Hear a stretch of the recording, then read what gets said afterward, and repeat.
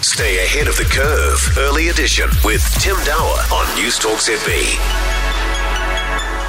Following the very good result from the government's books in terms of cash, we get an economic growth figure today. We do expect it to be down, but, you know, with your engine room shut for months, what do you expect? How big a drop is the question?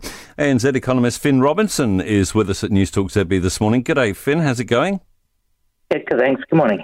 Excellent. What are you picking today? I know some of the initial predictions were up around the 7% drop. What's your feeling now? Yeah, so we're expecting that the economy contracted about 4.5% over Q3. As you said, basically as a result of lockdown. And that's considerably better than the 7% fall that we'd initially penciled in.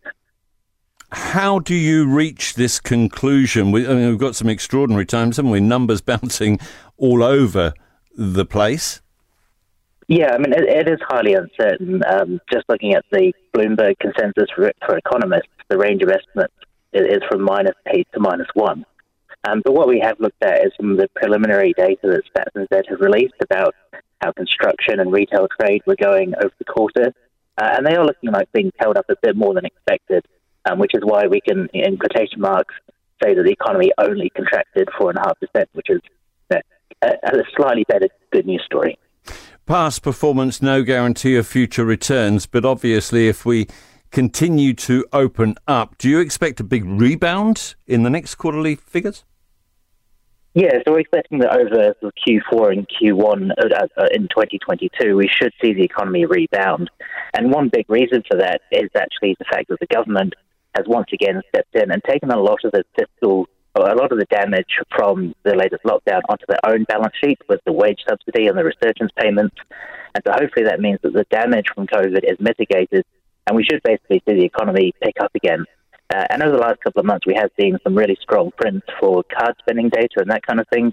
So it does look like people are, getting out and spending again. COVID has made our economy function in a different way. Would you agree with that? And would you agree that that means we need to change the way we measure our economy? Yeah, it's definitely shown that the composition has really shifted. So we've moved away from things like exporting tourism services, for example. The economy, is, even accounting for the latest lockdown, is about the same size it was pre-COVID. But we are looking at a very different sort of composition of the economy. We're spending more on goods, and we're importing a heck of a lot of stuff, and we're doing a lot less sort of overseas tourism, and we're exporting a lot less of that. And it does suggest that maybe GDP isn't the best indicator of how the economy is holding up. For example, in 2020, when we had the first lockdown, the economy shrank by about 10%. But when you look at sort of the broader labour market picture and how household balance sheets were holding up, the actual impact was a lot smaller. And it does suggest that, you need to look at a broader range than just how much are we producing in a dollar amount every quarter. Given all that, is it the right time for the RBNZ to be pushing the interest rate up, albeit very slowly, gently? Yeah, so the problem that we have right now is that the economy has been doing so well up until lockdown, and that means that inflation's been rising quite strongly as well. So in the last print, prices are up 4.9%. Which is considerably further than wages have been growing recently. And so that means that really for poorer households, those kind of price rises are really hard to absorb because it's in things like house prices, or housing costs, and rent and food.